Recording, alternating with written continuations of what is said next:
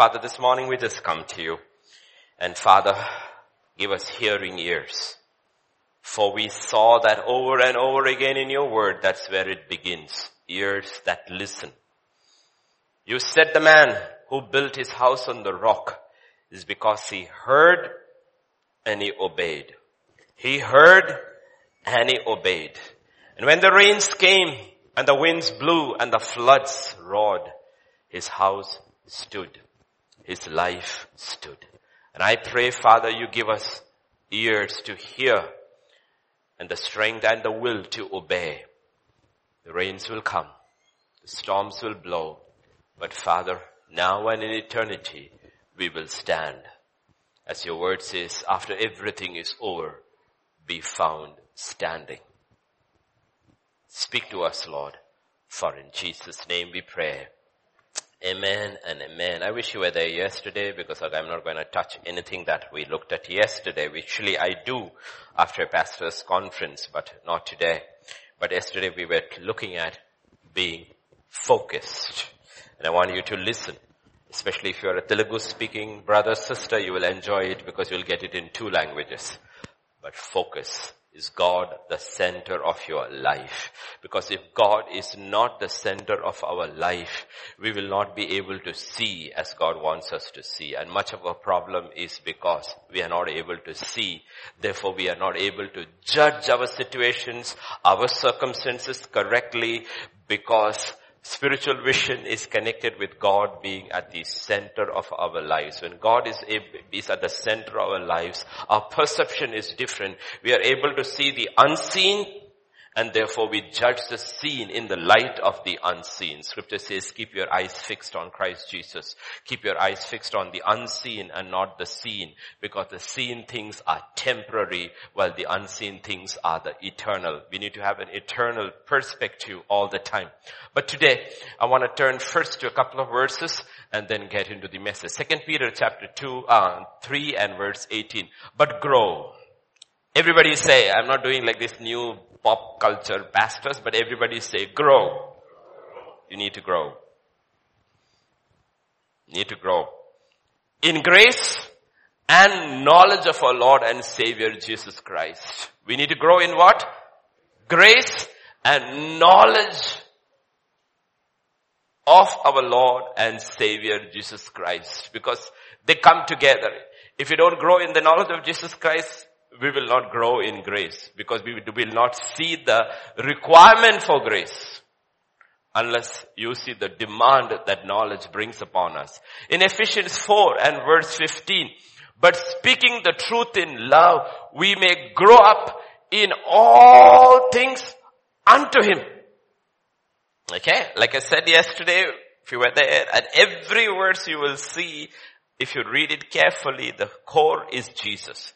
We are just not growing up in all things, but we are growing up all things into Him, who is the head, Christ Jesus. So grow. When you look at one truth, we are looking at truth as a whole, and truth has aspects of truth. One truth of salvation is salvation demands growth. Demands growth, spiritual growth, it demands. In 2 Peter chapter 3 and verse 15, consider the long suffering of our Lord. Okay, you have to see everything in the light of what God is doing in our lives.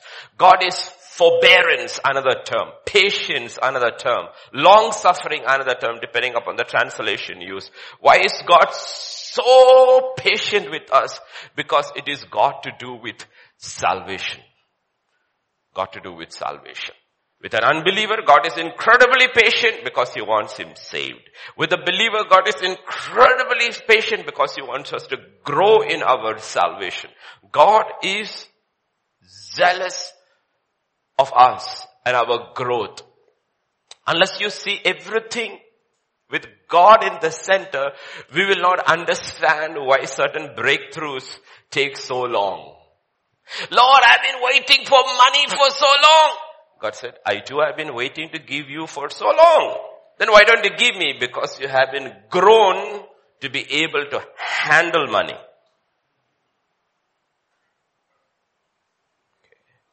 One of the concepts when I teach pastors is this.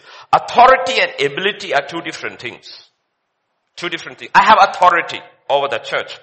That doesn't mean I have the ability in all things. I can exercise my authority and say, next Sunday I'm leading worship. Nobody's going to stop me. But the problem is, there are others who have much greater ability to do that. Okay? So understand that God has the authority to do anything in my life. But He is waiting for you and me to be able to handle what He can give us. That's where growth comes in.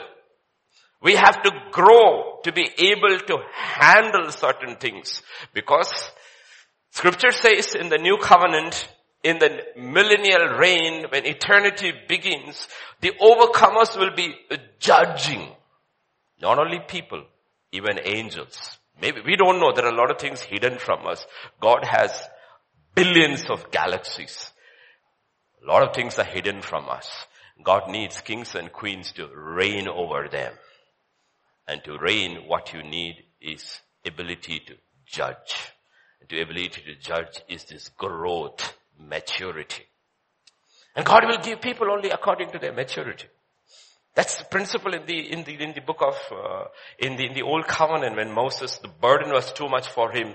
Moses, they said, okay, select people who will judge tens, 50s, hundreds, thousands. You see, judgment was given in terms of ability. Sometimes God doesn't give you judgment according to ability. He's first just checking you out. Maybe you have nobody under you, only a maidservant. And God is saying, I'm watching you, how you deal with her to decide your eternal position. Just one person under you. And I'm seeing how you handle that position. People will not even understand. They stand before God on judgment day and God says, you take charge of nothing. Lord, why? He got 10 cities. Why me nothing? He said, I gave you one person under you and I saw how oppressive you were.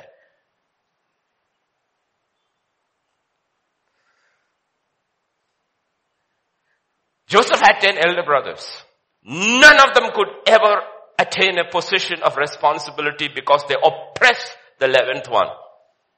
But the 11th one ruled over all of them because he walked in mercy and in truth and in judgment. Understand how the kingdom of God works. That's what I'm saying. Look at the eternal perspective. Because if you don't look at the eternal perspective, you will mess up this temporary. Mess up the temporary. Keep your eyes fixed on things that are unseen. So God is working everything in terms of salvation and He's incredibly patient. Because He's also a father and He wants all His children to do well. But that doesn't mean all His children will do well. So everything, even history, even today's news, we can be absolutely wrong the way we read history and news because in all this man is at the center and not God. But if God is at the center, you look at news, you see news. You look at history, you see history different, everything differently. And last 2,000 years has been the time of God's salvation, time of God's patience, His long suffering. Jesus came, He opened the way for salvation, and He's still patient, and the way is still open. This is the time of salvation. This, for those who are saved, is the time of growth. Because when He comes a second time, the way will be closed. It will be shut. In 2 Corinthians chapter 6 verse 2, he says, in an acceptable time I have heard you, in the day of salvation I have helped you. Behold, now is the accepted time. Now is the day of salvation. Not then. All those who are waiting for eternity to grow in your salvation, it's not going to happen. It is now. All those who are waiting to prosper financially, don't worry. Then you will be unbelievably rich. You'll walk on streets that are of gold. If you keep your eyes on the unseen. Those who are struggling to get degrees and unable to get degrees, don't worry. Then you will know Him even as you are known. And there is no greater knowledge than knowing God, which no university can give you that degree. Get perspective right. Balance. Don't focus on the scene, because if you focus on the scene, your entire perspective will get messed up. Today is the day of salvation. That's why this stands or should stand in the center of our life. The reason, everything else is subjective. Everything else is subjective. Of God can become subjective. But the Word of God is right there before us in black and white. We are a blessed generation. Generations before us, believers in their millions, billions, could not have a copy of the Bible. We have multiple copies. This should be the center of a believer's life. That's why the pulpit is at the center of a church life. It's lifted up and elevated, not because of the person, but because of what is preached. What is preached. God has chosen the foolishness of preaching. Corinthians 1:21, scripture says, in the wisdom of God, the world through wisdom did not know God. It pleased God through the foolishness of the message preached to save those who believe. God says, even if you're the most brightest mind on planet Earth or the simplest fellow sitting on the street, to both of you I have given you one way to get saved. You have to hear the message being preached. Anywhere, the gospel. It's by hearing. No other way. For faith comes from hearing. Faith comes from hearing. Not from reading. Then what will happen to all the people who are blind? Who don't have access to the Bible? Most believers in the past 2000 years history, they did not have access to the Bible, but they could hear. They do not have copies of the Bible, but they heard the word being preached. So if scripture says faith comes from reading, then we all go to school and college. Why? Faith comes from? No, faith comes from hearing. You can have a Bible and never read it. You may not have a personal copy of the Bible like millions in China and North Korea, yet you have heard portions of the scripture and you believe in it with all your heart and willing to die for a portion of the scripture in which you have believed. Comes from hearing. Hearing. So there is growth. As you hear and as you obey, you grow. In Ephesians 4:13, scripture says, till we all come to the unity of faith and of the knowledge of the Son of God, to a perfect man, to the measure of the stature of the fullness of Christ. Grow. Fullness. Who's a perfect man? Who is full grown? Spiritually. To the maturity of Christ that God demands from us in our different ways. And this knowledge of Christ, the knowledge of the Son of God, that's why He is called the Word. Jesus is called the Word. The knowledge of God we know through the knowledge of His Son is crucial. In Psalm 93 verses 1 and 2 and verse 5, the Lord reigns. He is clothed with majesty. The Lord is clothed. He has girded Himself with strength. Surely the world is established so it cannot be moved. Your throne is established from of old. You are from everlasting. This psalmist, all these people, when they're moved by the Spirit, when they wrote about certain attributes about God, it is personal knowledge of God. This is who you are. Your testimonies are very sure. Absolutely. Your testimonies, O Lord, written in this book are absolutely sure. Therefore the psalmist David will say, I meditate upon your precepts, upon your word, upon your law day and night, because that is absolutely, absolutely sure. So children, older people sitting over here, let Christ and His word be the center of your life. When Hebrews 13:8, the writer says, Jesus Christ is the same yesterday, today, and forever. How do you know? Because God doesn't change. The God of Adam is the God in Revelation 21 and 22 who judges. It's the same God. There's no difference. If in the garden, when they fell, God says, out, You stay out. In Revelation 22, the final chapter, he will say of the city of Jerusalem, outside are a set of people. Same God. He has never changed. He does not change. He cannot change. That's where our confidence comes from. We have one person in our life experience who does not change and is perfect, he's pure, he's holy, and God says, change to that. That's your standard. So that you could understand me better, I sent my son in the flesh. And he walked among you. Look at him, look at my word, keep changing. My spirit will help you. Like all the laws that govern creation are settled. They do not change. In the same way, this is settled law. Settled law. Understand, because if you don't balance, go through scripture and understand as God shows us, His Spirit teaches us, we will be always wavering in our faith. Yesterday I was telling the pastors, God is love. It will never change. God is love. But God is truth.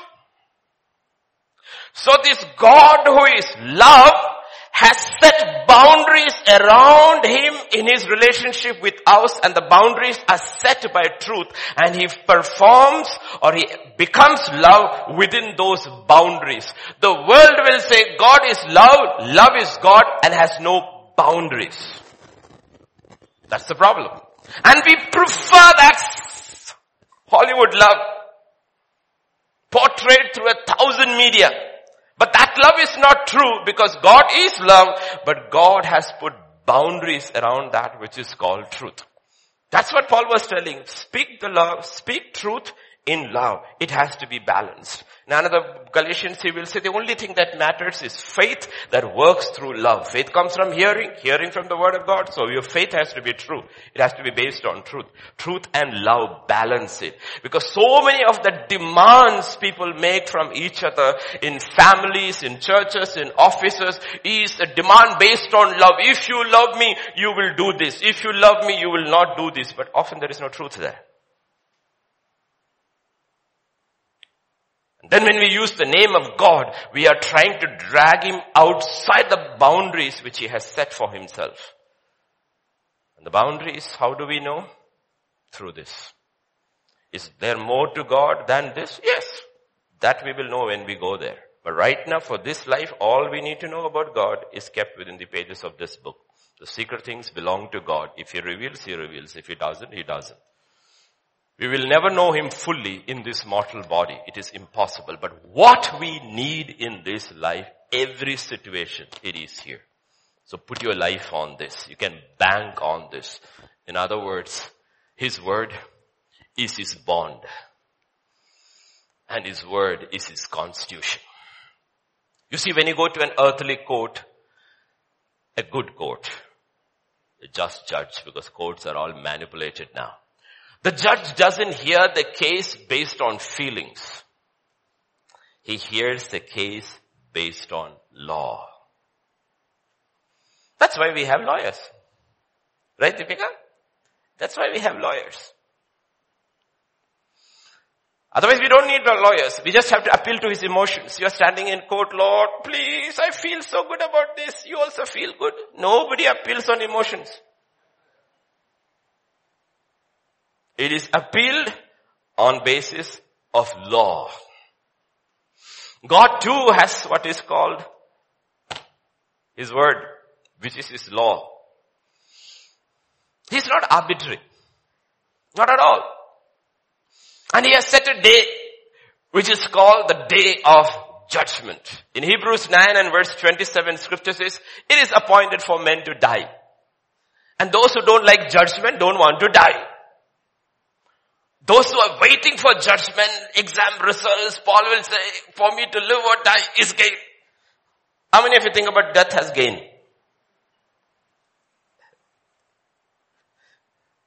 Death as gain. Why? After that comes what? Exam results. Those who prepared for the exams are excited by the exams. Others will go with placards, postpone exams in the 2 days postpone, they are very happy. There is an exam and there is judgment. In John chapter 12 and verse 48, scripture says, he who rejects me does not receive my words has that which judges him. The word that I have spoken will judge him in the last day. Oh, it's interesting. Okay, so I am appointed to die one day. I will die one day. If he doesn't come before I die, I will die one day. And after that, I am going to be judged.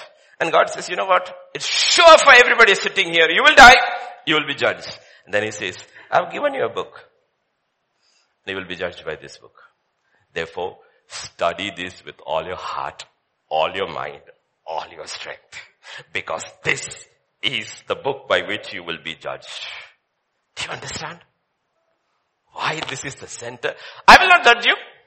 My words, that's which judges him. The word that I have spoken will judge him on that day. Imagine now at a school, college, you don't know higher levels. When we were in the university at much higher levels, PhD level and MPhil level, we have what is called open book exam. And you will laugh and say it is very easy. You're given 7 days to write your preliminary thesis for your PhD and you can go to the library, open every book. 7 days is not enough with all the books. Because the question is like that. They give you 3 questions and says you can answer 1. And you do 7 days is not enough to write your answer with all the books open before you. Because you cannot crack that question. Unless you know the mind of your supervisor. This is an open book exam. God says take your book, open it, judge yourself. Align your life to that. See how simple he has made it? Lovely God. How simple he has made it. But he didn't leave it that way. In John chapter 14 verse 16 and 17 he says, I will pray the Father and he will give you another helper. Parakletos is the Greek word translated as helper, as counselor, advocate. Different words. Advocate. That's a legal term, right? I will give you a counselor. In US they will call the lawyer your counselor. Your counselor. When you have doubts, you seek the lawyer's counsel. The president of US has a whole set of counselors because every decision he takes has to be right under the law. So these are the ones who gives input, change this doesn't tally with section this doesn't tally. So finally when it is out, it is legal. Counselor. He has given somebody who says, I will pray, the Father will give you another helper that he might abide with you forever. Oh, ever. That means even when I die and I'm on the other side, he's still with me. And then, the Spirit of truth. Who is he? The Spirit of truth. The world cannot receive because it neither sees him nor knows him, but you know him. For he dwells with you and will be in you. In John 16, 7 and 8, he again introduces him. Nevertheless, I tell you the truth. It is your advantage that I go away. For if I do not go away, the helper will not come to you. But if I depart, I will send him to you, the advocate, the counselor, when he has come. What's the first work he does? He convicts. Mr. President, this word of yours is out of line. Out of line. Please correct it. What does he convict? The counselor is not going to look at the entire president's statement and says, you are right, you are right, you are right, you are right. He says, no, his job is to say, you are wrong, you are wrong, you are wrong, correct it. We want the Holy Spirit to come and comfort us and say, you are right, you are right, you are right. Holy Spirit comes and says, you are wrong, you are wrong, you are wrong. And we get mad with the Holy Spirit.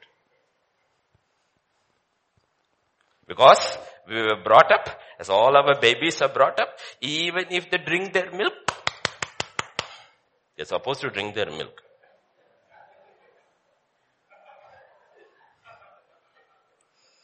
So we grew up with this mentality that even when we do right, and that's the right thing to do, we want to be appreciated.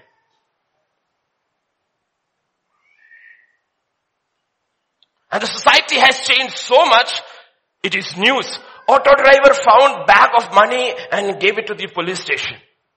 That is what he's supposed to do. Not take it home.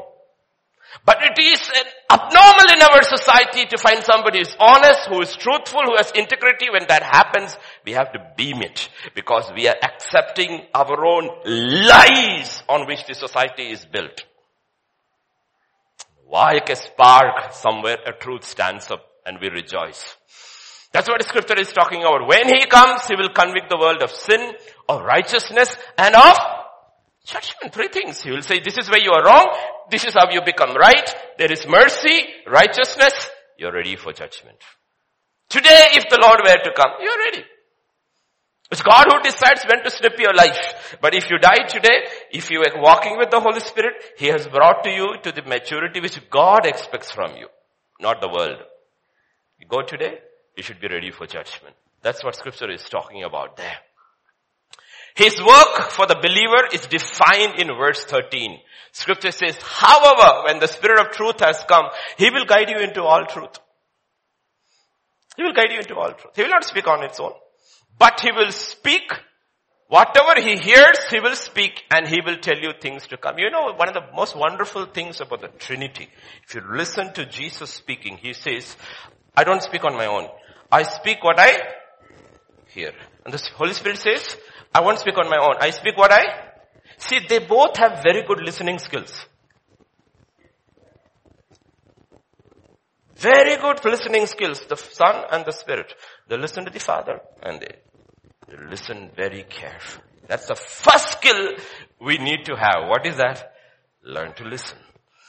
And scripture says that's what He will do. He will guide you. He will teach you. He will lead you to all truth. In John 8, verse 31 and 32, Jesus said to those Jews who believed in Him, if you abide in my word, that is His truth, you are my disciples indeed, and you shall know the truth, and the truth shall make you. What is that freedom? Freedom to face judgment day. That's the freedom. We are talking about other freedoms. No. He says, if you abide in my truth, every day you are ready for judgment day. You're not afraid of it. You're not afraid because this is not talking about believers who are sent to hell. Believers are not sent to hell. It is about the commendations we will receive from God.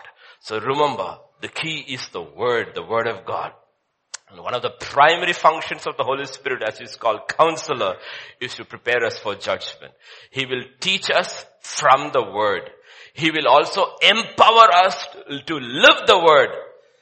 And He will also help us to make judgments according to the Word.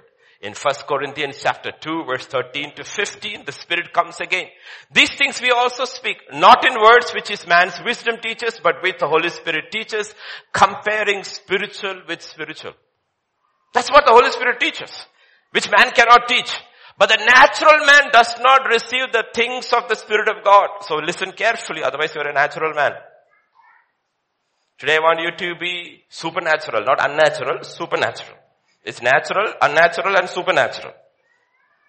Natural men cannot receive the things of God. Things of the Spirit of God, for they are foolishness to him, nor can he know them because they are spiritually discerned. They're spiritually discerned. And next verse is important. But he who is spiritual judges all things.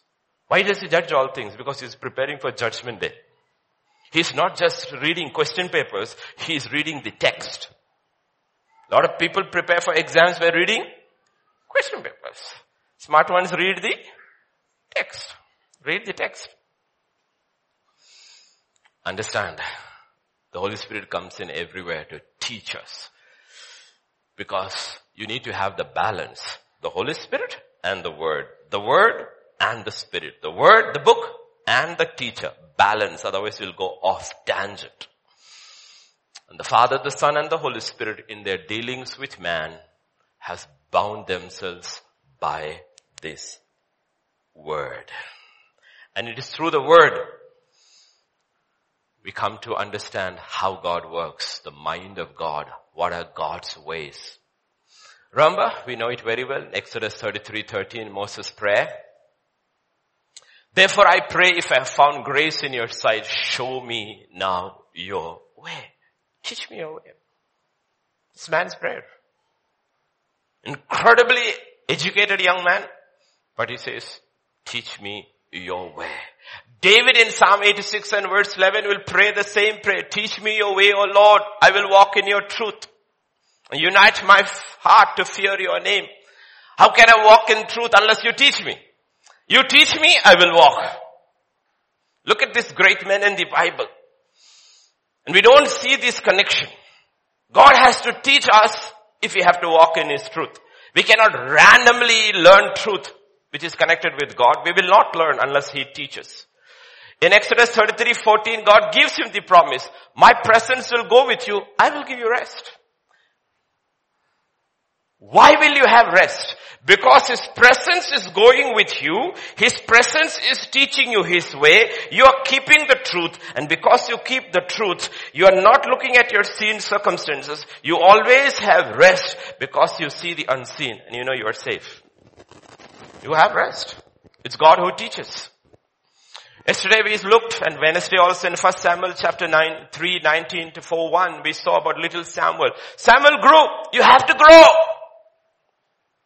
Now I said you don't look at here and look at Samuel's physical growth. Everybody grows physically. That's not the question. We have to grow spiritually. Samuel grew. And the Lord was with him. Yesterday I told you, the pastors who were there, if the Lord is with you, it is inevitable you grow. And if you don't grow, it's also a sign the Lord is not with you. There's no human being, if God is with him, who does not grow. You have to grow spiritually. Because His presence is with you and He's revealing His mind and His ways. My job here is not to make you grow. My job from here is to make you interested in God. And if you're not interested, then God can't do anything. Scripture says He went to Nazareth and He couldn't do anything in the hometown he was because they were too familiar. He couldn't do anything. Jesus couldn't do anything in Nazareth. Became too familiar. He couldn't do anything in his family. His brothers never accepted him until he died and rose again. His mother never sat for any of his meetings if you read the Bible. The first time you will see him sitting here in a prayer meeting is after he's dead and resurrected. You will sitting in the upper room with the disciples because they became too familiar with the living word. They cut the word out of their lives. Every time you see her, she's outside. She's never inside because you can get so familiar with the word stops speaking to you. It still takes care of you. Even on the cross, you said, Mom, that's your son. Son, take care of your mom. The word takes care of you, but the word stops speaking to you. Don't make that mistake in life, Christians. Don't ever make that mistake in your life because the Lord was with him and the Lord let none of his words fall to the ground. You see how it is going? And then all Israel from Dan to Beersheba knew Samuel had been established as the prophet of the Lord. They knew this man was speaking from God. And then the Lord appeared again in Shiloh, for the Lord revealed himself to Samuel by the word of the Lord. He revealed to Samuel by the word of the Lord. And scripture says in 4:1, the word of the Lord came from Samuel to all Israel. God is revealing himself to Samuel through the word, and Samuel is revealing God to Israel. That's what he says to all of us. I will reveal myself to you through my word and my spirit. Wherever you work, wherever you study, you will reveal me to the world. You shall be my witnesses when the Holy Spirit comes. God didn't print a book and send it to the ends of the world. He sent people to the ends of the world who would take his word. Take his word. God has no other method. All he needed was 11 people. And he said, I will turn the world upside down. Only thing, you got the word now. Open my mind. Wait for the Spirit. Let the Spirit fill you. You have the word. You have the understanding. You have the Spirit. You will turn this world upside down. You shall be my witnesses. That is God's way. In Luke chapter 2 verse 52, what is written about Jesus? Jesus increased in wisdom and stature. Don't look at it just physically. When we are reading, we are not talking about his physical growth, how much he measured. It's irrelevant. But he was growing. Because God was with him. And he was growing. He was growing. He was growing. Like I said, spiritual growth is inevitable if God is with you.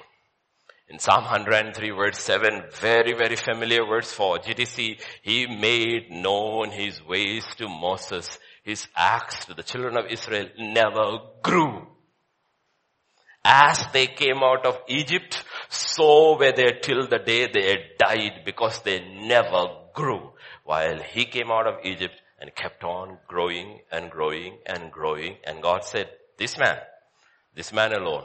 Every other, I speak in dreams, visions, prophets. This man, I speak to him face to face because he's grown. I can talk to him as an adult. I can talk to him because he's mature. I can talk to him face to face because he grew. David grew. If you read his Psalms, probably unlettered shepherd boy, grew in the knowledge of God. In Hosea 4:6 scripture says, my people are destroyed for lack of knowledge. What knowledge is this? Not science, physics, chemistry, maths, news, media. No, the knowledge of God. My people perish because they don't know who I am. They do not know how I perform. They don't know my ways. And he says, you are a kingdom of priests in the new covenant. But because you have rejected knowledge, I will also reject you from free. Because scripture says, another portion says, out of the mouth of the priest shall come knowledge. Not ceremony or mass. Knowledge of who God is. But he says, because you rejected knowledge, I will reject you as my priest. You will conduct ceremonies, but you will never be in the spiritual realm a priest of mine. Because to become a priest of mine, you need to have a knowledge of who God is. So scripture says, the word of the Lord came to Samuel at Shiloh through the word. God revealed to Samuel through the word. And the word of Samuel came to all of Israel. Samuel was not a priest, but he became a priest. There were all the other priests in Israel. But God picked a man who knew him and said, out of your mouth, people will know me. And all of Israel from Dan to Beersheba accepted Samuel as God's man. Understand, that's how you become God's man, God's woman, wherever God has placed you. Because it is not the knowledge of the Bible. It is the knowledge of the God of the Bible. Knowledge of the Bible, no. Knowledge of the God of the Bible. One of the constant refrains of Jesus in his time. In Matthew 22:29, one I will give you. Jesus answered and said to them, you are mistaken. You err. You are mistaken. Why? Because you do not knowing you think these guys did not know the scriptures?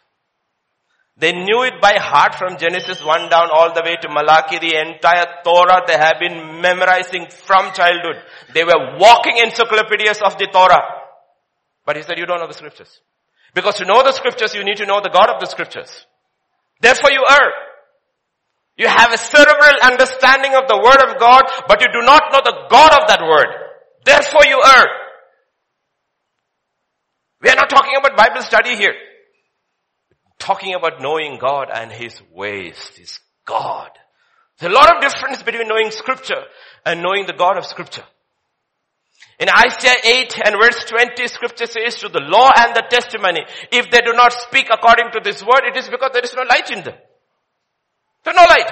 They have the law, they have the testimony, but they don't understand. Therefore they err. There is no light in them. In Jeremiah 8, verse 7 to 9, even the stork in heaven knows her appointed times. The turtle dove, the swift, the swallow, observe the time of their coming. But my people do not know the judgment of the Lord. They don't know. And look at the birds. They are seasonal.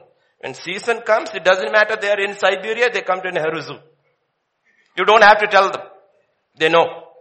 They know if I stay in Siberia, I will die. If I go to Hyderabad, I will live. And if I die, it's because of the water. But God's people are just dying because they don't know judgment. They don't know judgment. That's what he's saying. How can you say we are wise and the law of the Lord is with us? Look at the false pen of the scribes, certainly works falsehood. The wise men are ashamed. They are dismayed and taken. Behold, they have rejected the word of the Lord. So what wisdom do they have? What wisdom do they have? That's why they asked, Lord, show us the Father. He said, wait a second. If you have seen me, you've seen the Father. I am the embodiment of what the Word of God is. I am the embodiment. The beginning was the Word was with God, the Word was God. He became flesh and dwelt among us. He says, if you see me, you know me. I am exactly like the Father. Not looks, character, behavior, ways. He says, That's how you know God. That's how we know God. Knowing God and knowing scripture are not the same. When you're talking about growth, anybody can grow in knowledge of scripture. Actually, the young ones can do better than me because I can't memorize anymore. They can. Little Charan whom we prayed over knows Psalm 119. I don't know. I have to still open my Bible. I can't memorize. We are not talking about memorizing. We are talking about knowing God. And the living God has given us unlimited access. That's the funny part. Unlimited access to His presence. To know Him. In Hebrews 10 verse 19 and 20, brethren, having boldness. Yesterday before we went into focus, we looked a little at boldness. Two things God told Joshua. You want to be successful in this, taking this promised land? Two things. Be bold. Meditate upon my word day and night. That should be a focus, and be bold. Why do you need boldness? This is not the boldness which the soldiers have. This is not the boldness which the world offers. You need boldness if you study the word, because when you study the word and it becomes living, you know to keep this in this world, I need courage. Otherwise I will buckle under pressure. If I have to stand all alone in Babylon, Lord, I need boldness because this is your scripture. Everybody is eating off the table, but I have purpose in my heart. I will not defile myself. You need boldness. When the gospel went out in Jerusalem, they were beaten, they were arrested, the apostles came, the church gathered, they prayed, and they were filled with the Holy Spirit and with boldness. They stepped out and continued preaching. That's why you need boldness. Because once you know the truth, and you know this world is built on lies and alternative ideas which are called wisdom, which is false, you know without boldness I cannot stand. That's why in the list of the people who are in hell, the first list in Revelation 21 verse 8 is the fearful. Because they did not have boldness to stand for the truth. It's not the others who have put the murderer, the adulterer, the liar. The first list in 21:8 is the fearful. And he tells Joshua, you need boldness. Be courageous, boldness, because you start seeing this. You're going into a land, everybody will oppose the truth. Everybody will oppose the word. You don't have boldness. You will buckle under pressure. You will run. You will compromise. And the greatest enemy of the church is compromise. The church is where it is worldwide. Church is because they compromised. That's where you need boldness. God has made us enter the holiest by the blood of Jesus, by a new and a living way which He consecrated for us through the veil. That is, He says, you come with boldness. Don't be afraid. Come to the presence of God. You're so bold to go to the bar. You're so bold to go to your office in the Halloween costume. Where's your boldness to come to me? You buckled under pressure. Everybody wear black. You also wore black because you didn't have to have it. You should not even wear blue or yellow. You should wear white that day. Saying that I will stand up in the middle like a sore thumb. I'm wearing white. Why? Then they will come and ask you, why white? Why white? Why white? You will say, because you wash me by the blood and I'm whiter than snow. I have nothing to do with Halloween. You're not afraid. We are afraid to stand against the world. We don't have the courage to stand for God. That's where the center, you have to read the book of Daniel, 12 chapters. Every time the king calls him or he is asked a question, he will say, my king, my God, my God, my God, my God, my God. Center was God. When Potiphar's wife is tempting Joseph, he will say, my master has kept everything.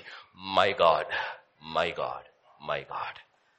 Basically he is saying you may come to a system and a culture where your husband also may be okay with this, but still it is not okay with me because it is not okay with my God. My God. Is that the center? Is that our focus? In Hebrews 4:16 scripture says, come boldly, therefore come boldly to the throne room of grace. Come boldly. That's the truth. Come boldly.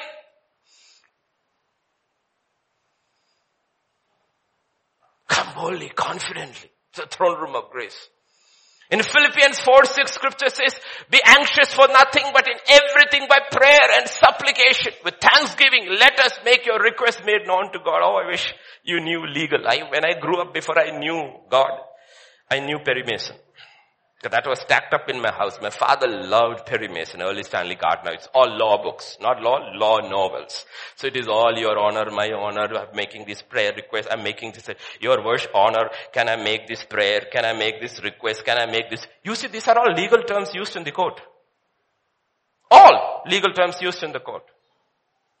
I pray you differ. I pray you allow me to speak. I have a petition. It's all legal terms. Absolutely legal terms. Going to court. God is sitting in the throne of grace. That is his courtroom where justice comes into the whole world. And you go with your supplications, with your petitions, with your requests to the judge of all flesh who reigns over everything. Judicial words. In Ephesians 3 and verse 12, scripture says, in him we have boldness and access with confidence through faith in him. We have boldness.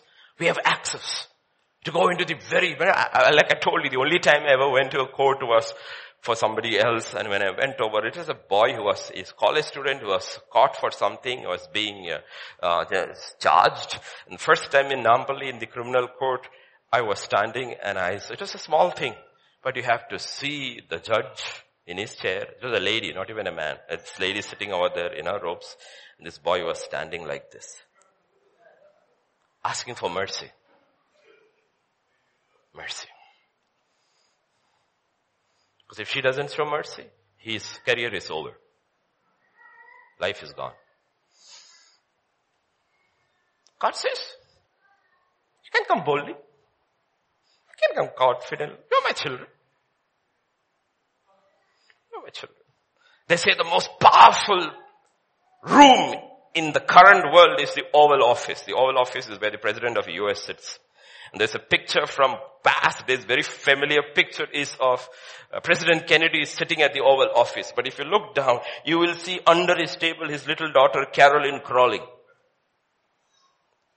And there are all dignitaries and all in the room, VIPs, everybody standing. And the little child with boldness is crawling around her father's table because she knows who he is. Come boldly. Confidently. He's judge, he's king. He's also your father. He's also your redeemer. Come boldly.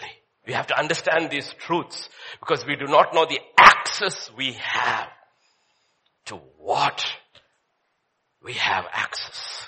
In James chapter 5 and verse 16, scripture says, the second part, effective, fervent prayer of a righteous man availeth much. Effective, fervent prayer. Why does it avail much?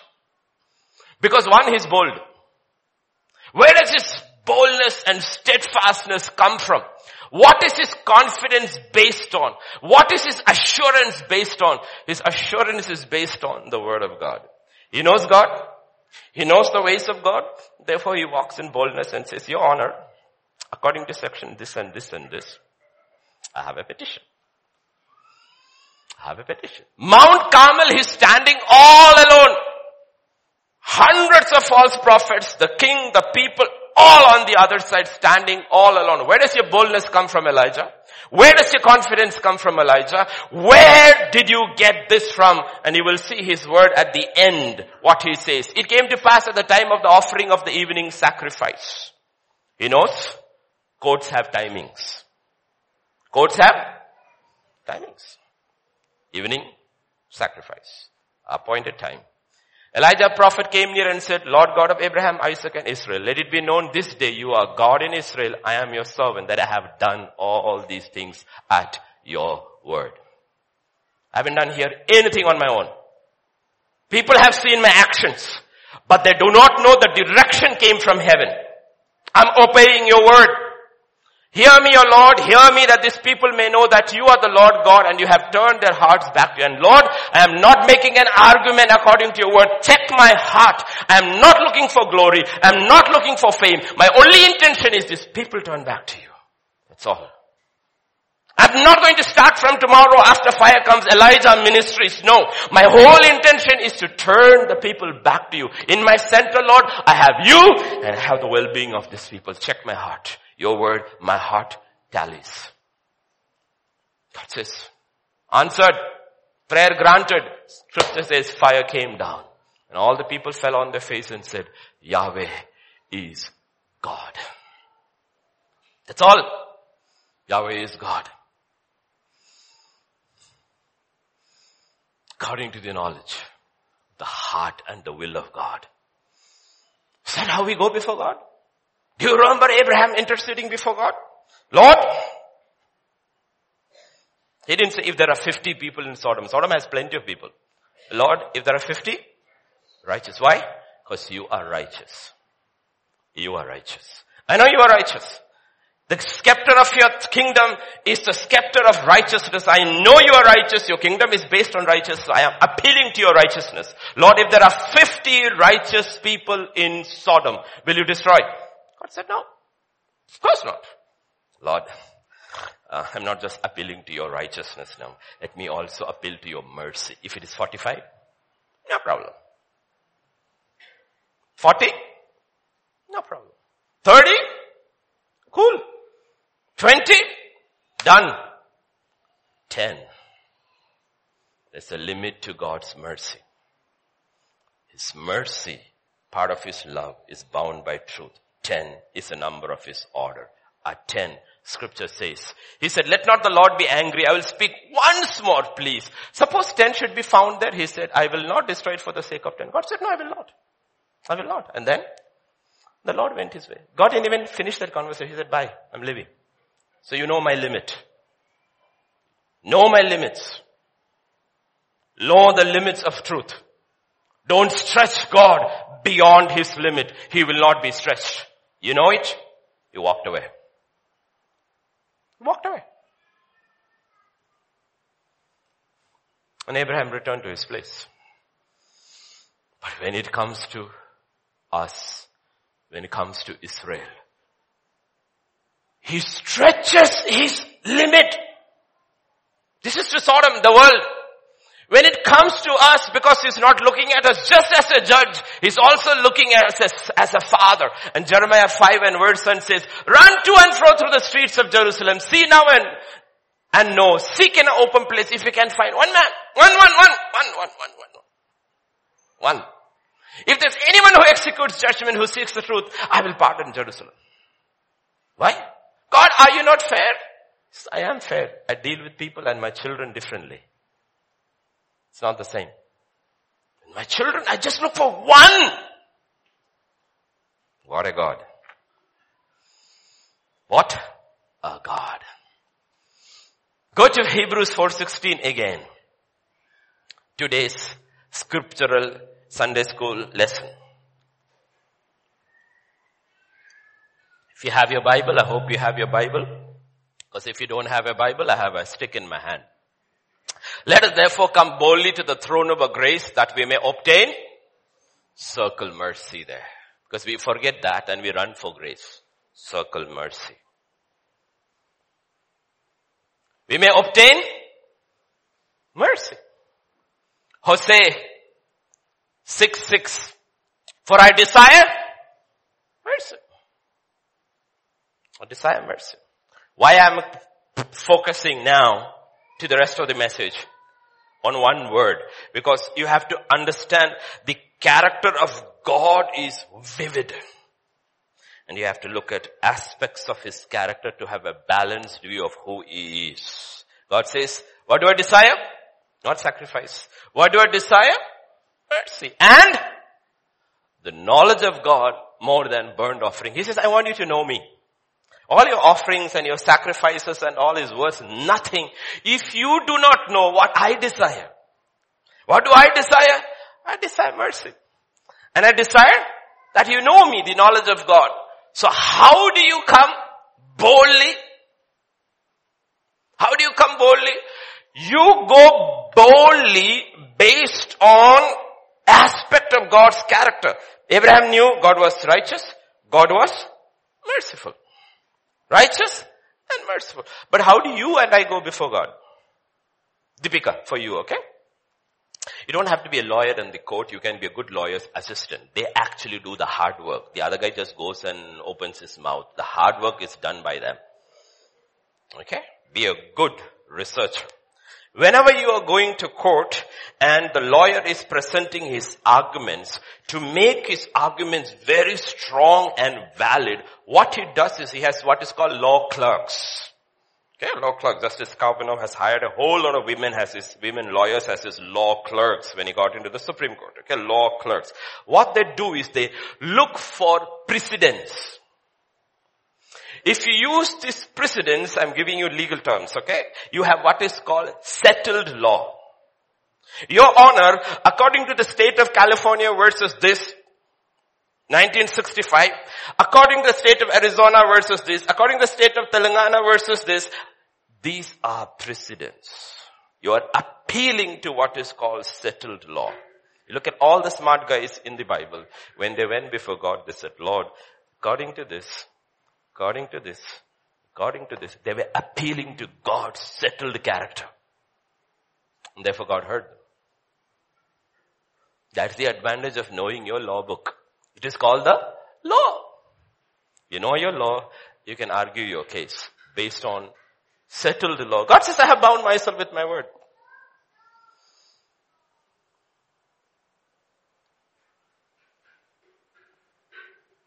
Fill your life with precedents. That's how you acquire boldness and mercy.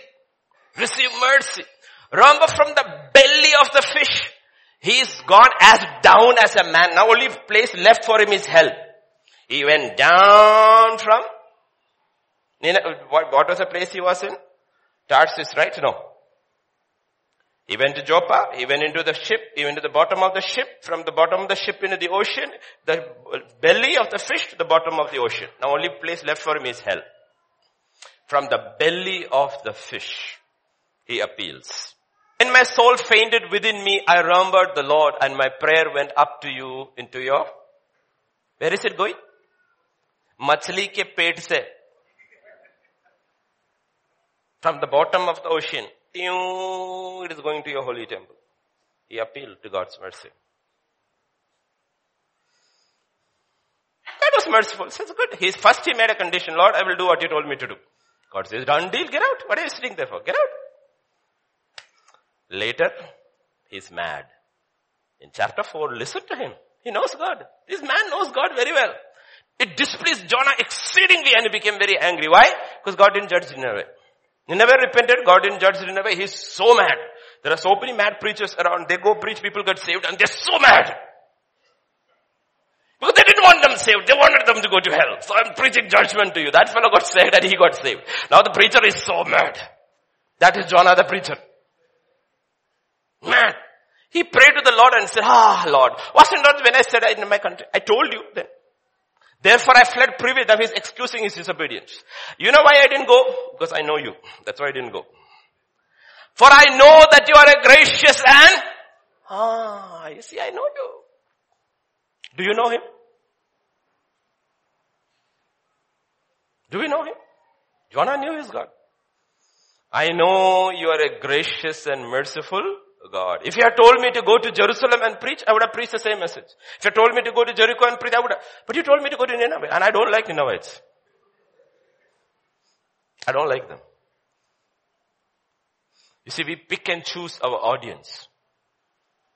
God doesn't pick and choose his audience. He picks the worst first and go preach to them. Go preach to them. The worst. We think they are beyond mercy. God says, nobody is beyond my mercy. Who will go after, walk the whole day, leave the crowds and leave the adulation, walk the whole day for a woman who's had 5 husbands and living with the 6th one? Only Christ, because his mercy endures forever. I knew you. You're a merciful God, slow to anger, abundant in loving kindness, one who relents from doing harm. Wow, do we know him? So do we go, now we have Jonah chapter 4, and right over there, you got a scripture in your heart. When you are broken, when you have fallen, like the offertory song you sang today, can you go and appeal to God based on Jonah 4? Lord, this is who you are.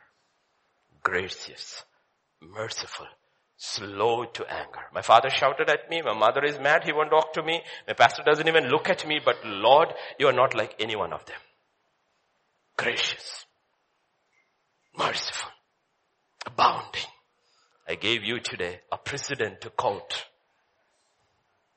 A precedent to quote. That's how you study scripture.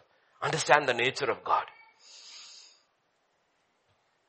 You see, the problem with Jonah was, he was quick to obtain mercy. Very reluctant to give. That means you understand the heart of God, but your heart didn't change like the heart of God.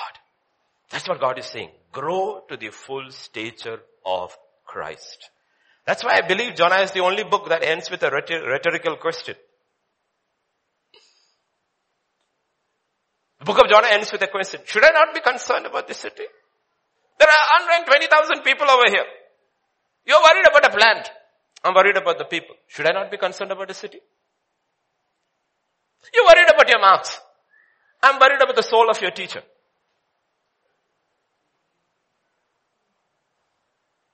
Should not I be concerned about the teacher? You're worried about your promotion. I'm worried about your colleagues.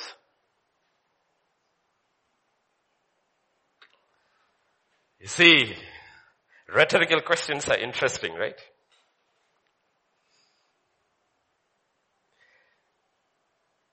Moses is there. 40 days, 40 nights, fasted, stood before God. It took him 40 days and 40 nights of absolute total separation from the world. Every pressure and pleasure of the world, stand there in the presence of God before he could receive the law. Inscribed with the hand of God, he got the law. You know what took that man to get the law? We sit and quote the law. You know what cost him to get the law? Which we randomly pin in our child's bedroom and not our bedroom. Well, the child learned the 10 commandments. I am of course grown beyond that. Doesn't apply to me anymore. 40 days, 40 nights. He comes down, it's mayhem downstairs. They have gone crazy. It was Moses' Mosaic time version of FM ritual. Golden calf, all drunk, all naked, all going crazy. God is mad. Absolutely mad. Let's look at God.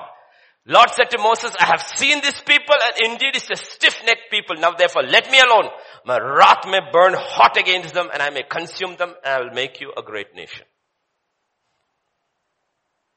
I mean, I don't know. The judgment on our hearts. Now if we got a promise like that. If God tells Pastor Vijay, James is gone for 3. You stand there for me. He's not going to come back. I'm so angry with him and I will give this church to you. What will he say? Lord, I was waiting for this day. Or he will stand there and say, Lord, no Lord, that's my father. You know. See, God already knows what he's going to do. God, we don't realize some of the words God says is a test for us. Now therefore leave me alone. My wrath may burn hot against them and I may consume them and I will make you a great nation. Listen to Moses. Moses pleaded with the Lord his God. Lord, why does your wrath burn hot against your people? Now, he is going to precedent. You whom you brought out of the land of Egypt with great power and a mighty hand. In other words, did you raise him up so far to throw him onto the streets? I saw your love and care over Israel. I know you really love your son. Israel is your firstborn. Now, you're going to destroy him. Why should the Egyptians speak and say he brought them out to harm them, to kill them in the mountains, to consume them from the face of the earth? You know what the people, unbelievers are going to do? I'm zealous for your name.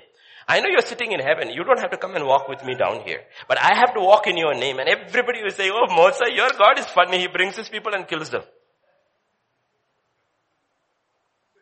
How do I defend your name? I'm telling everybody you are gracious, merciful, abounding, and you're killing all your people off. How do I defend your name? That's not who you are. Why should the Egyptians speak? Turn from your fierce wrath and relent from this harm to your people. Then, remember Abraham, Isaac, Israel. Okay. If these arguments did not sway you, I'm going to hold you to the covenant. You made a covenant with Abraham. You made a covenant with Isaac. You made a covenant with Jacob. You are a covenant keeping God and not a covenant breaking God. And you swore to whom you swore by your own self and said to them, I will multiply your descendants as the stars of the heaven, and all this land I have spoken to you, I have given to your descendants, and they shall live forever. I'm telling you, you made a covenant, and these are the descendants of Abraham, Isaac, and Jacob. Will you go against your word? God said, I will not. I will not. I will not. Verse 14. The Lord relented from the harm. Yeah. Harm? Which he said he would do to the people. It was an incredible argument in the courtroom. Boldness, precedent, quoting law, reminding God, you have bound yourself by your word. These are a covenant people. God says, okay. I relent. That's what God means. I look for one man.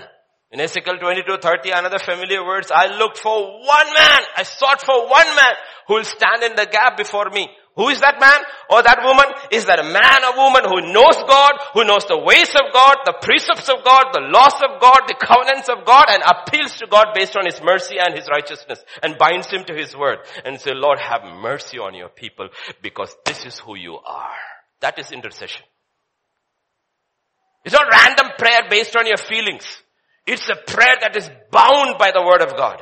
Because you know who God is and you know what his word is. And God says, I look for such a man. I look for such a man. And David was one of those men. One of this man. In 1 Chronicles 21 verses 1 and 2, Satan stood up against Israel and moved David to number Israel. Satan tempted. He numbered. David said to Joab, go number Israel from Beersheba to Dan and bring the number that I may know. God was mad. God was mad. Verse 8 and 10. Yeah. God was mad. God said, I'm going to judge you.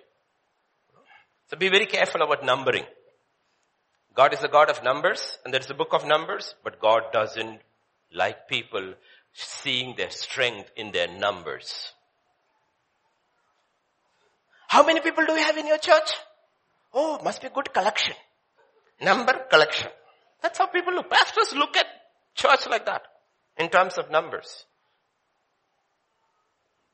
But just don't look at your numbers. Because the entire world looks at number. Democracy is based on numbers.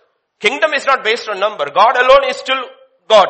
And He's mighty and He's right. He is true. And the whole world can be against Him. He's still true. He's still right. He's still on the throne. Democracy works on numbers. We think democracy is one of the finest forms of government. No, it is not. Benevolent monarchy is the best form of government. And that's what we are going to enter into. And if we are not already there. God is the king and is gracious. That's the government. That's the best. Democracy is a recipe of madness. Verse 11 and 12. He says, I have sinned. Yeah, let's go to the ones previous. David said, I have sinned greatly because I have done this thing, but now I pray, take away the iniquity of your servant, for I have done foolishly. See, that's the goodness of David. He goofs up, he'll go before God and say, you know, my name is Goofy. Why? Because I goofed up. Now when you go before God, don't go by your name, go by Goofy. Because that's what we are, we goof up every day. And when you say we are goofy, God says, I love you, I'll change your name. Listen to what he says. God spoke to David here saying, thus says the Lord. God tells David saying, thus says the Lord, I'll offer you three things. I'll offer you three things. Choose one of them for yourself that I might do it to you. He's not going to do it to Israel. He's not going to do it to David. He's going to do it to Israel. But he never separates David from Israel. That's interesting. He doesn't say like that to other kings because he knows to other kings if he harms the people, they are least bothered. But he knows this man will break his heart over the people. God's punishments are not like what we think. His punishments are according to our heart. Hezekiah was told, in your children's time, the Babylonians will come, take all the temple gifts, and some of them will be taken. He says, it's fine, it's okay. As long as it is not in my time, it is okay. What difference does that judgment make to that man? But look at this man. I may do it to you. What? God said, thus says the Lord, choose for yourself. Verse 12. Either 3 years of famine, or 3 months to be defeated by your foes with the sword of your enemies overtaking you. Or else, for 3 days the sword of the Lord, the plague in the land, with the angel of the Lord destroying throughout the whole territory of Israel. Now consider, what answer should I take back to him who sent me? He says, you have 3 choices. A, B, C. All are punishment. 3 years famine. 3 months you will run before your enemies. They will chase you. They will kill your soldiers. Or 3 days where I will personally destroy Israel. Choose. His answer. David said to God, I'm in great distress. Please let me fall in the hand of the Lord, for his mercies are great. I know him. I know him. Let me fall into his hands. Because I know when his judgment comes, I know his heart. He's gracious. He's abounding in mercy. I know how far he will go. I know how far he will go. Verse 17. And David said to God, was it not I who commanded the people to be numbered? I am the one who has sinned and done evil indeed. But these sheep, what have they done? Do you see his heart?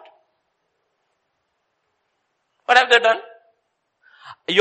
Let your hand, I pray, O Lord my God, be against me and my fathers. Why are you blaming my people? They were obeying orders. I am responsible. Lord, don't punish them. Punish me. See an intercessor? Genuine man who appeals to the heart of God, who understands the heart and mind of God.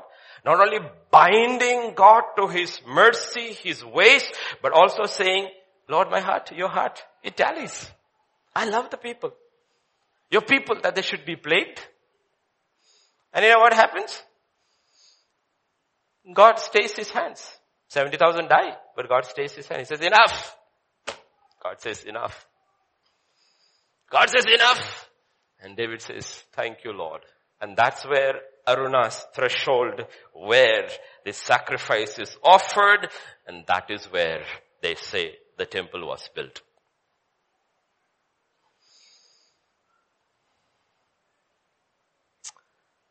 Justice is upheld, but mercy prevails. Now you understand James 2:13? For judgment without mercy to the one who has shown no mercy. Mercy triumphs over judgment. Will God go against his own nature? He says, if I judge you without mercy, no, he says, I will not do that.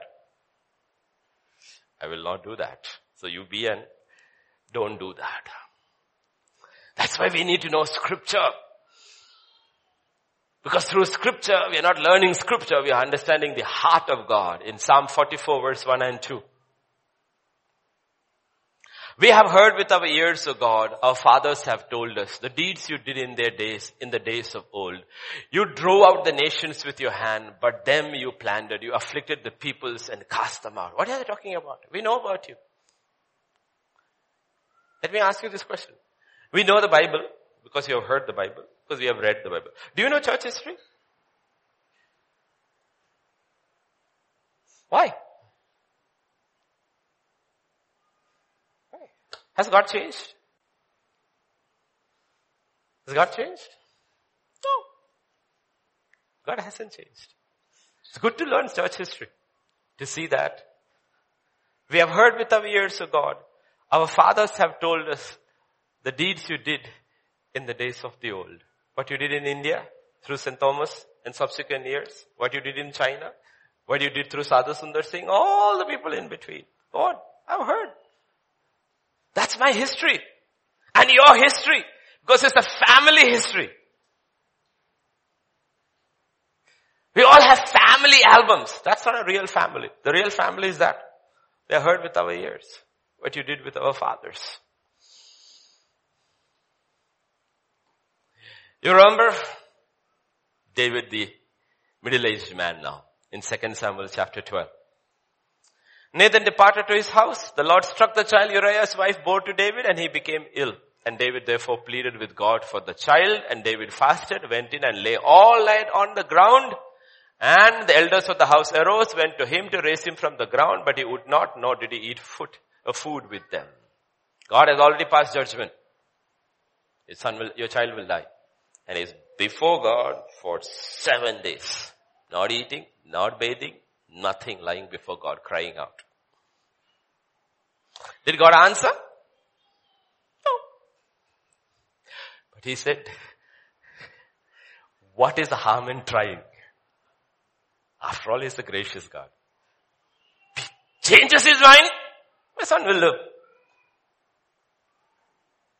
See, look at this resilience of this man. 7 days, 8th day the child dies. He rises up, he's not angry, he's not mad, nothing at all. In verse 22 and 23, he told his servant, when the child was alive, I fasted and wept, for I said, who can tell? Who can tell whether God will be gracious to me that the child may live? Who can tell? Who can? Who can tell? I'm going to appeal to his mercy and his grace. But now he's dead. Why should I fast? Now that he's dead, if I fast, that means I'm judging God. I will not do that. Accepted his verdict. It's right in my eyes. All your ways are perfect. They are just. And it is right. Therefore, I can't bring him back. But I will go to him. You have to learn, if your mercy petition is rejected, you have to learn to take it in your stride. Okay, understand God. Don't then fast and cry. I prayed 7 days, I fasted. They came to lift me up. I wouldn't even get up from the ground. What kind of a God you are? Lot of people react to God when their prayers are not answered that way. Oh, I prayed, fasted, and you never gave me a husband. God said, because I know you so well, that's why I don't give you one, because I wanted to keep him safe.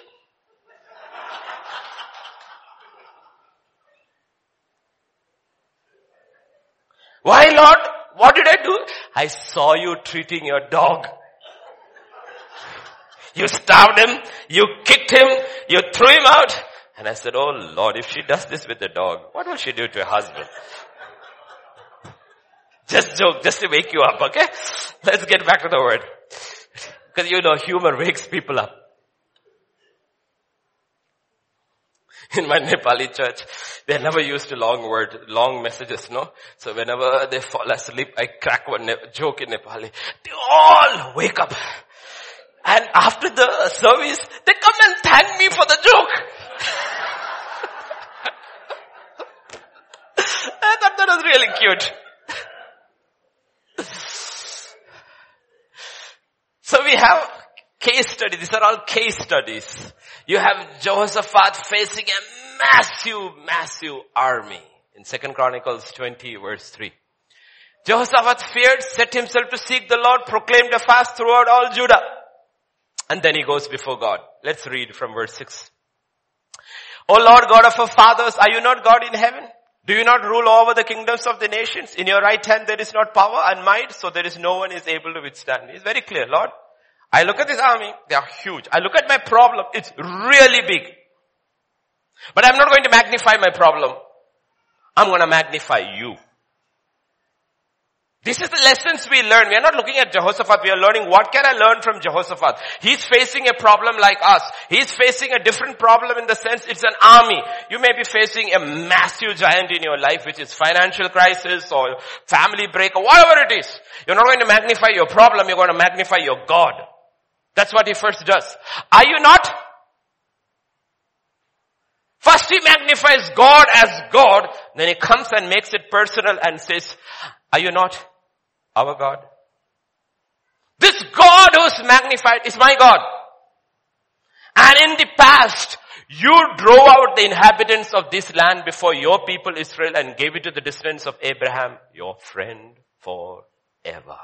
See, everybody goes to Abraham. Everybody goes to Abraham. Lord, I'm appealing for help based on your friendship with my father. If an earthly king will do it for somebody, will not the heavenly king do? Is there anybody in the household of Saul to whom I can show mercy for the sake of Jonathan? If David will do that for Jonathan, will not God do it for Abraham's son? These are smart guys.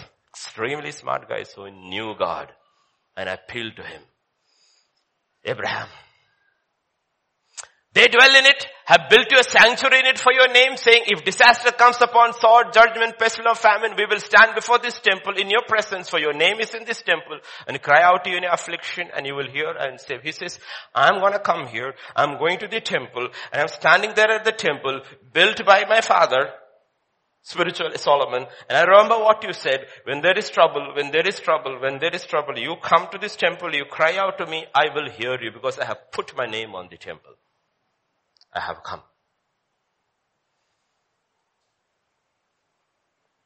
Do people come to you for prayer?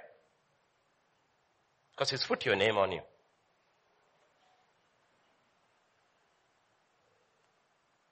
Fervent, effective prayer of a righteous person availeth much, because he knows his name. Who put his name? This is who you are. And this is who we are. Abraham, your friend. We are not going to stretch before you any of our good deeds. All we are going to appeal to mercy based on a friendship. That's all. We do that. Hey, you look at, hey, are you this one, son? You look so much like, are you? Yes. Come. You don't even know this dude, but you know his father.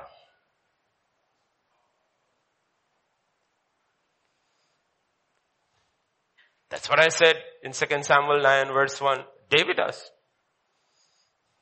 David said, is there still anyone who is left of the house of Saul that I may show him kindness for Jonathan's sake? You see, nobody goes and quotes Adam. When you quote names, you have to quote right names. Adam? Oh yeah, you're the dude who got kicked out of that garden, right? Okay. Abraham, my friend. Appeal according to affections. Are we getting it? Why it's so interesting to know the word and to know the God of the word, that we appeal to Him. You read, go home today, homework. Read Nehemiah chapter 9. You're taking notes very bravely, knowing I'll be back only after 3 weeks. But who knows, I may remember after 3 weeks. Nehemiah 9. And see how Nehemiah makes his intercession. All based on who God is and His mercies. All based.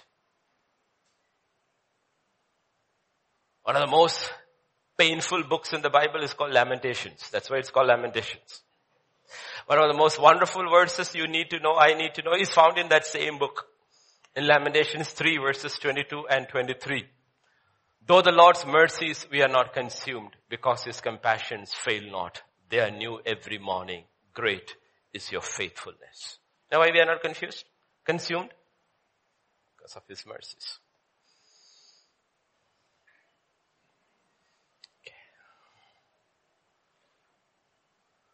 Boldness comes from appealing to mercy. It's appealing to that mercy part is what is connected with repentance. You repent. That's the power of repentance. That's why come boldly to the throne room of grace and receive mercy. Lord, this is who I am. Have mercy.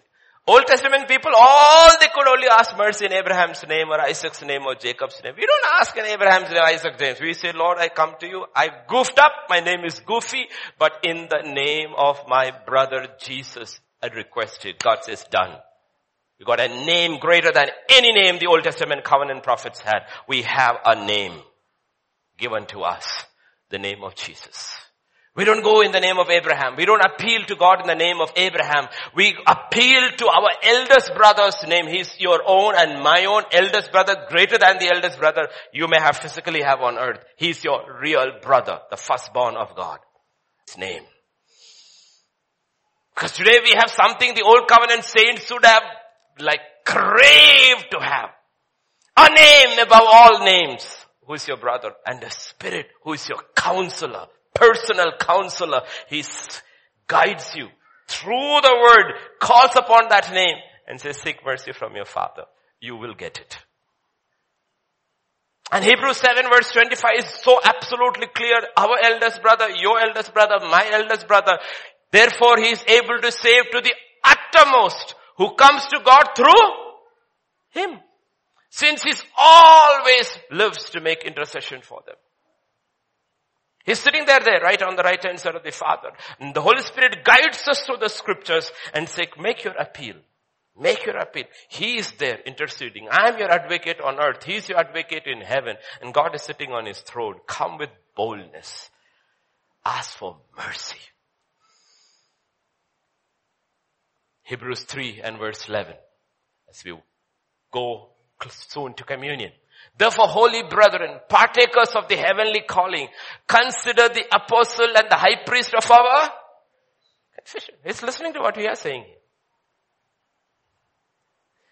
He's listening to all our long-winded prayers and says, nice to hear. No legal precedent. You don't know my word. You don't know me. You don't know me.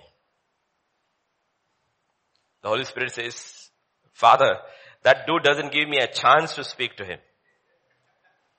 Every time he enters in the prayer closet, he speaks. He never listens.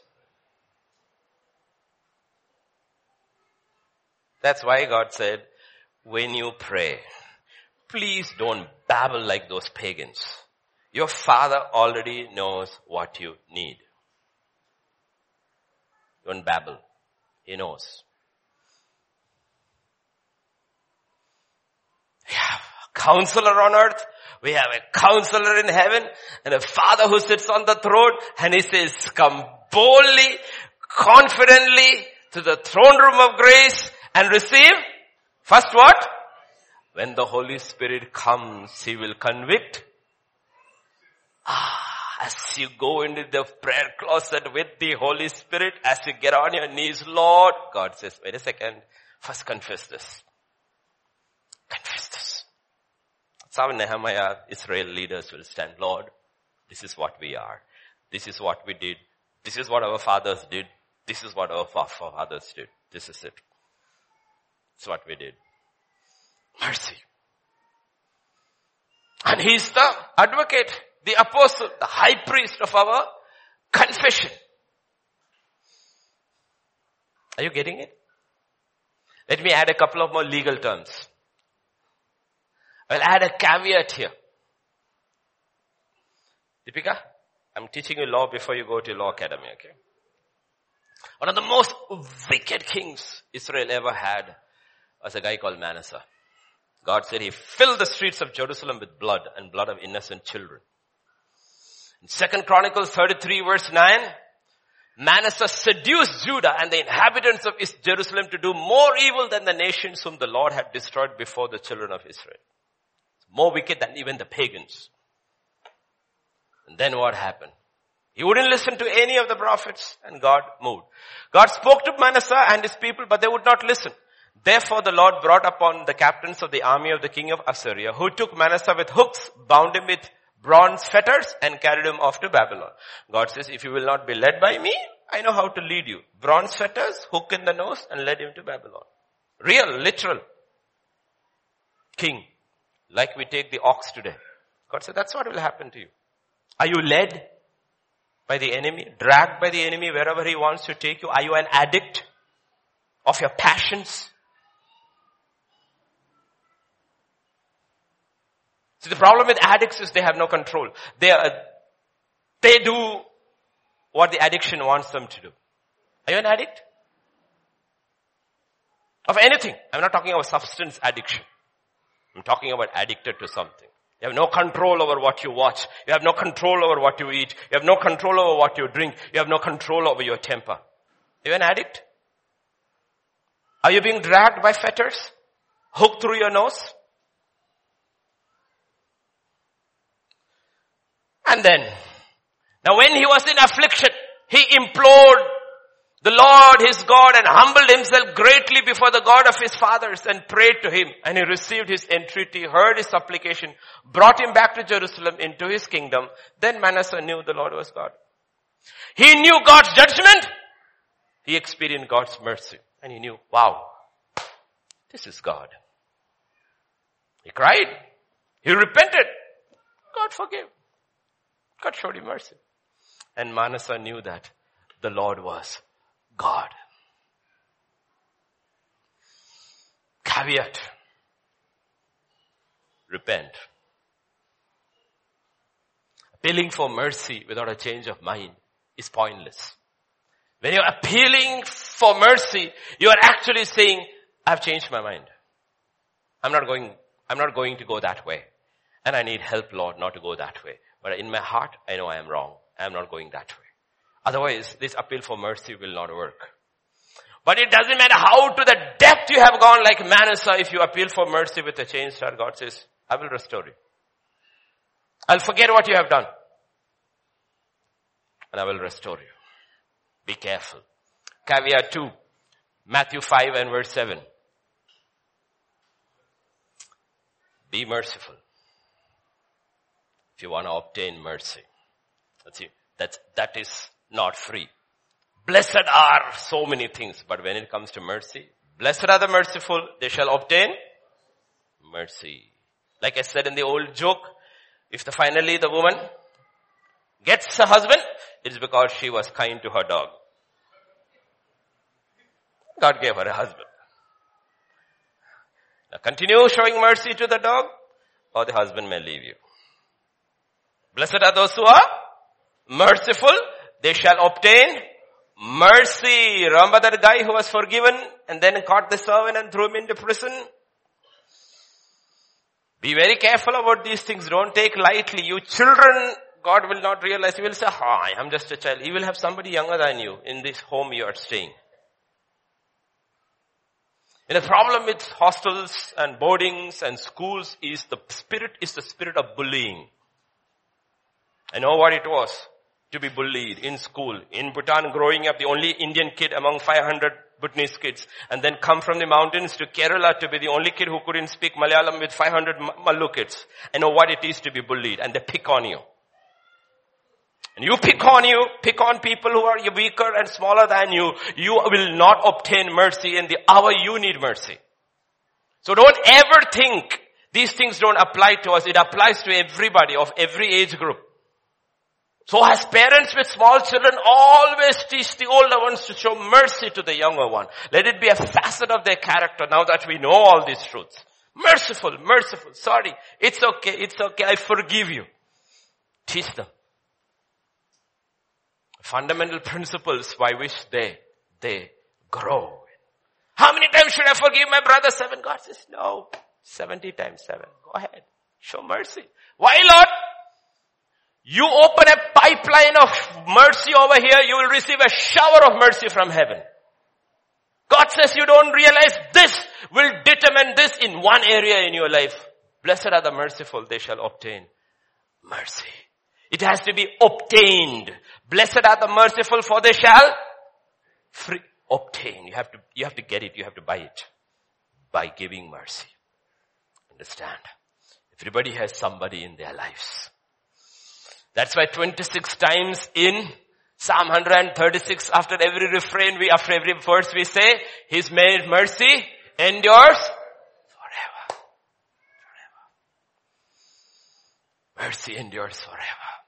Mercy endures forever. Before the throne of God above, I have a strong and perfect plea. The great high priest whose name is love, whoever lives and pleads for me. My name is written on his head.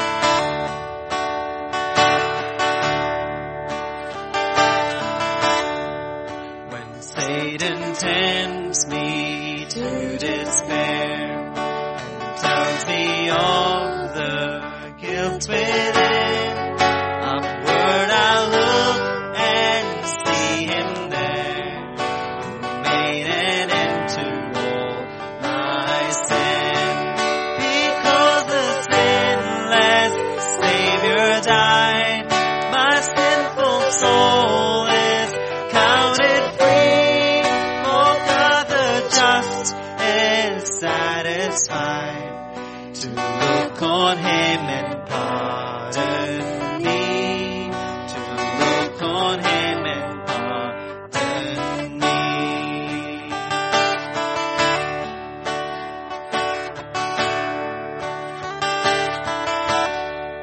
Behold him there, the risen Lamb, my perfect, faultless righteousness, the great unchangeable I am, the King of glory and of grace.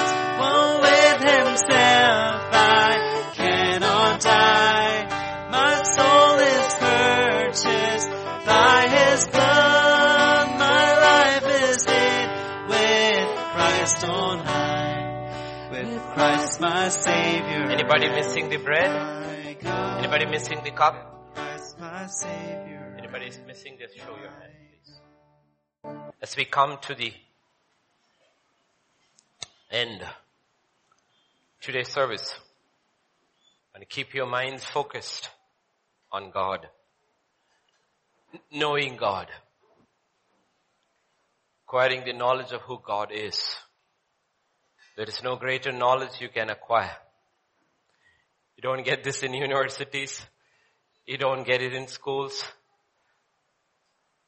You only get it through God.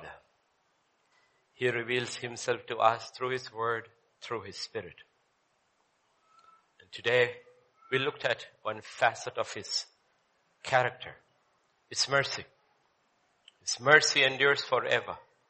But God says, it's not mercy at the cost of truth. We come in repentance. We acknowledge who we are and who he is. We acknowledge this is what I have done. And then we say this is who you are. In Proverbs 3 and verse 3, scripture says this perfect balance about God. Let not mercy and truth forsake you. Bind them together bind them around your neck. Write them on the tablet of your heart. Because that's what God is. It's in one person, the person of God in Christ. This has met mercy and truth. I receive mercy when I'm willing to change according to the truth. That's why scripture says when the Holy Spirit comes, he will lead you to truth.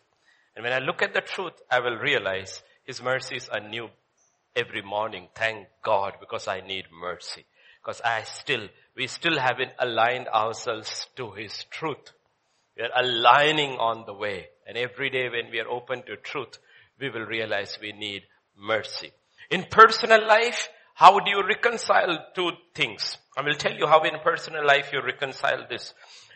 Truth is what you receive for yourself.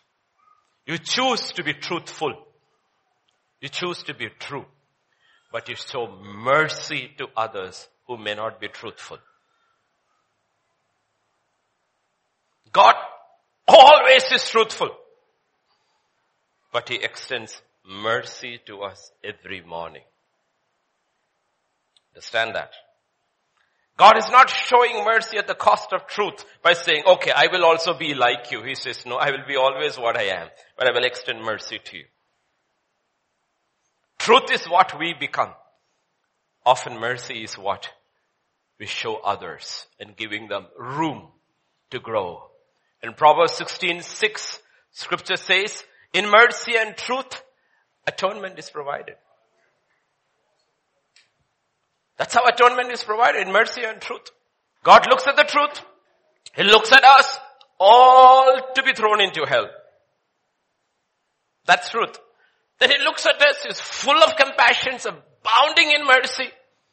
And he says, how do I reconcile these two? So the son says, Dad, I'll go up on the cross. I'll go down, live truth out, be merciful to everybody, will never sin, go up on that cross, die for sin. And anyone who believes in my work, you can show them mercy without bending truth. By mercy and truth, atonement is provided for iniquity. Do you see why the cross is at the center of our life? That's why Jesus asked us one thing to do. He says, when you gather, do this in remembrance of me. Because in mercy and truth, atonement is provided. We looked today when we began about growing. One of the ways in which you see whether you have grown in God or Christ has grown in you is this. It's not knowledge about God, that you actually become more and more and more merciful as you grow. That's why I told you in the beginning. I've heard Zach Punen at 19. I've heard him now.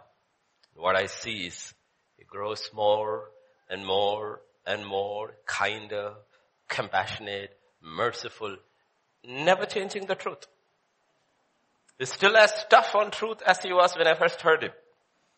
But you can see the tone has changed. It's kinder, more compassionate, more merciful. That's how you know you are growing. Because that's a facet of God's character. He's incredibly merciful. About Jesus, scripture says in Old and New Testament, a smoking flax he will not put out, a bruised reed he will not break. That's how he is. He knows people. He knows the situations. He's not going to bend truth, yet he wants to extend mercy. He will walk through the day in the hot sun, reach before, send all these disciples who will squabble about sitting on the right and left, send them all away, wait at the well for one woman to come so that he doesn't have to break her because she's a bruised reed. And so gentle with her. Give me some water. She's shocked. You are a rabbi asking him for water. He said, honey, if you knew who was asking for water, you would ask me for water. She said, give me. He said, go get your husband. She said, I have none. He said, awesome. You told the truth. You have no husband. Absolutely true. You had 5. The 6th one, you're not married. She said, you must be a prophet. She said, are you the Messiah? Did you see how he deals with people?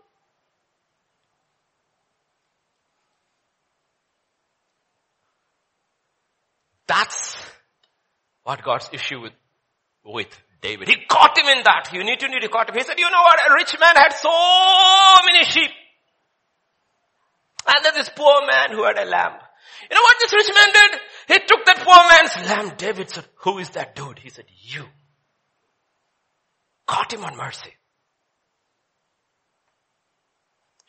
All these wives, all these women who had to pick up that poor dude and his wife. Where did he pick his wife? Caught him. Right there. You see, God uses illustrations according to the heart of people he dealt with. He couldn't use these illustrations with others. If you had tried with Solomon said, so what? I will take other lambs too.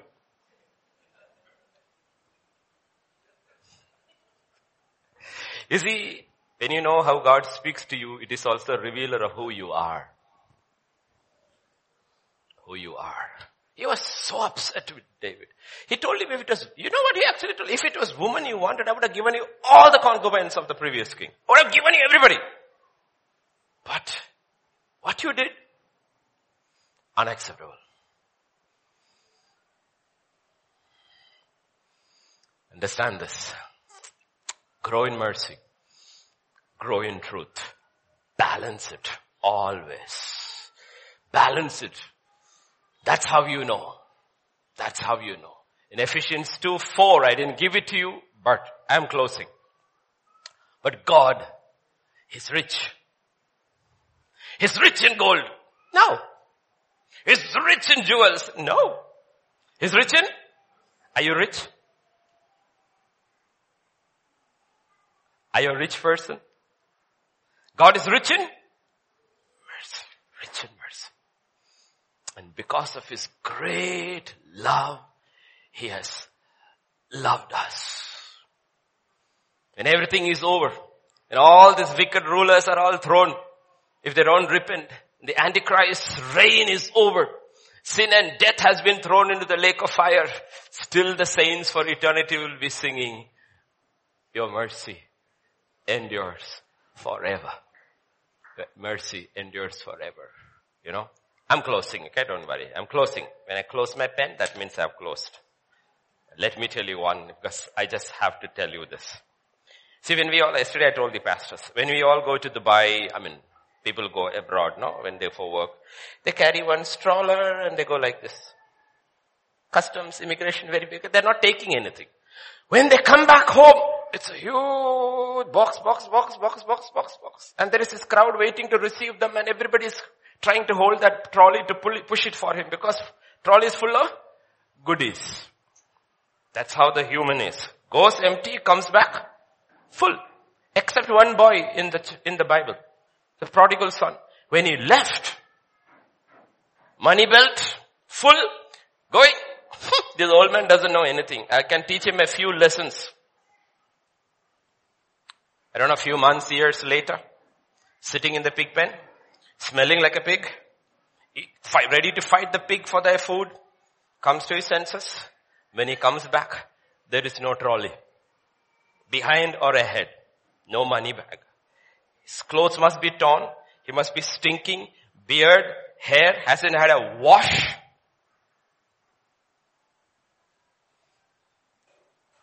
Only one thing had changed now. In his head, here, he understood. My father was right. I am wrong. I'm going to my father's house and I'm going to appeal on his mercy. Father, I'm not worthy to be your son.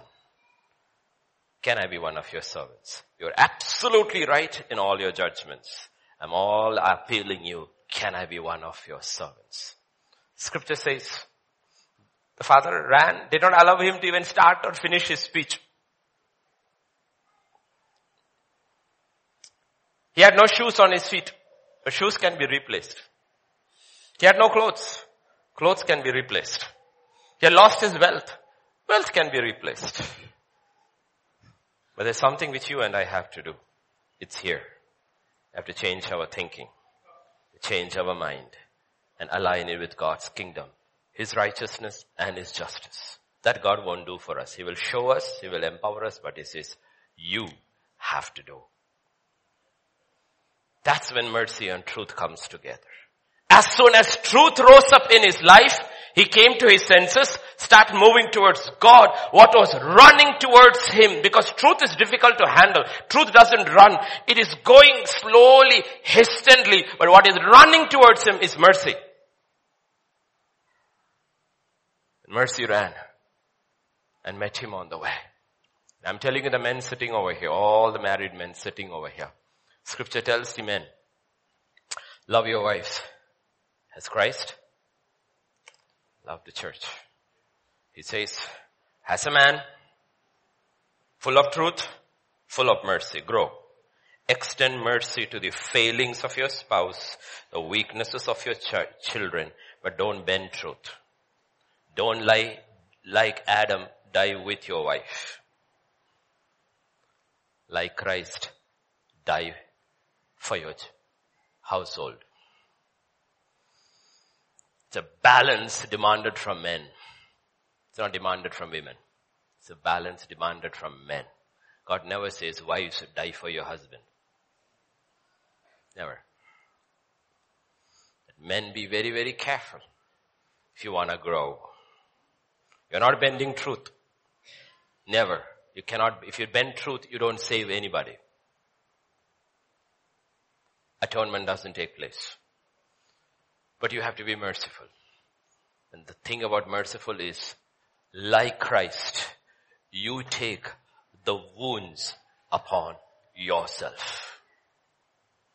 Scripture never says the church was bruised for her iniquities or chastised. It says Christ was bruised. He was chastised. He was pierced. And it is spiritual. The men sitting over here, young men who are planning to get married, get ready to be pierced, to be chastised. Shall we stand?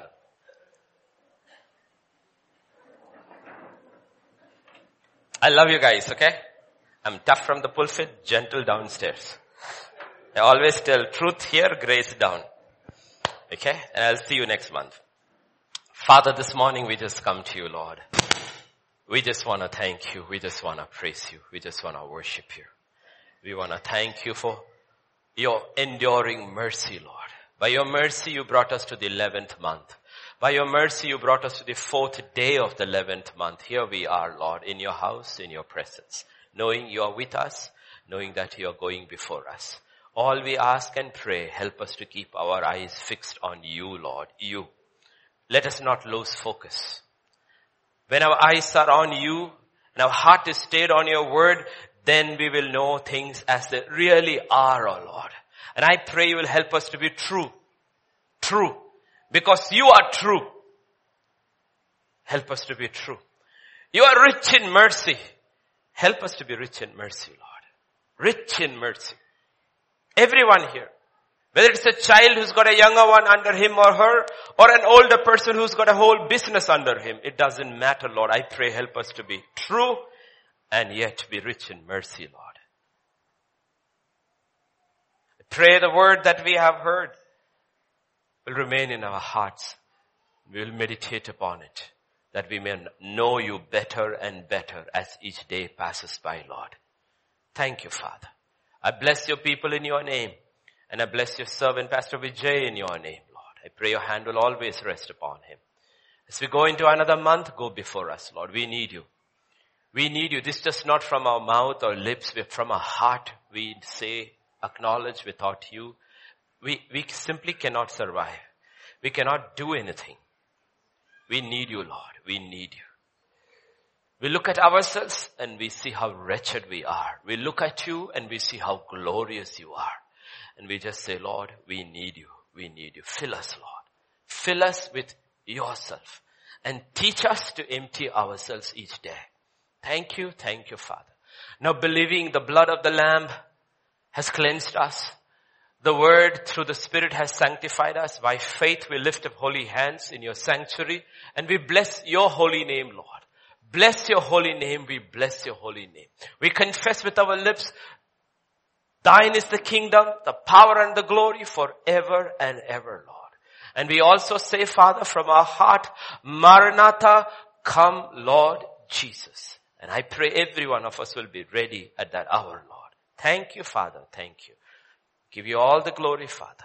For in Jesus' name we pray. Amen. May the grace of our Lord Jesus Christ, the love of the Father, and the fellowship of the Holy Spirit rest and abide with each one of us. Amen and amen.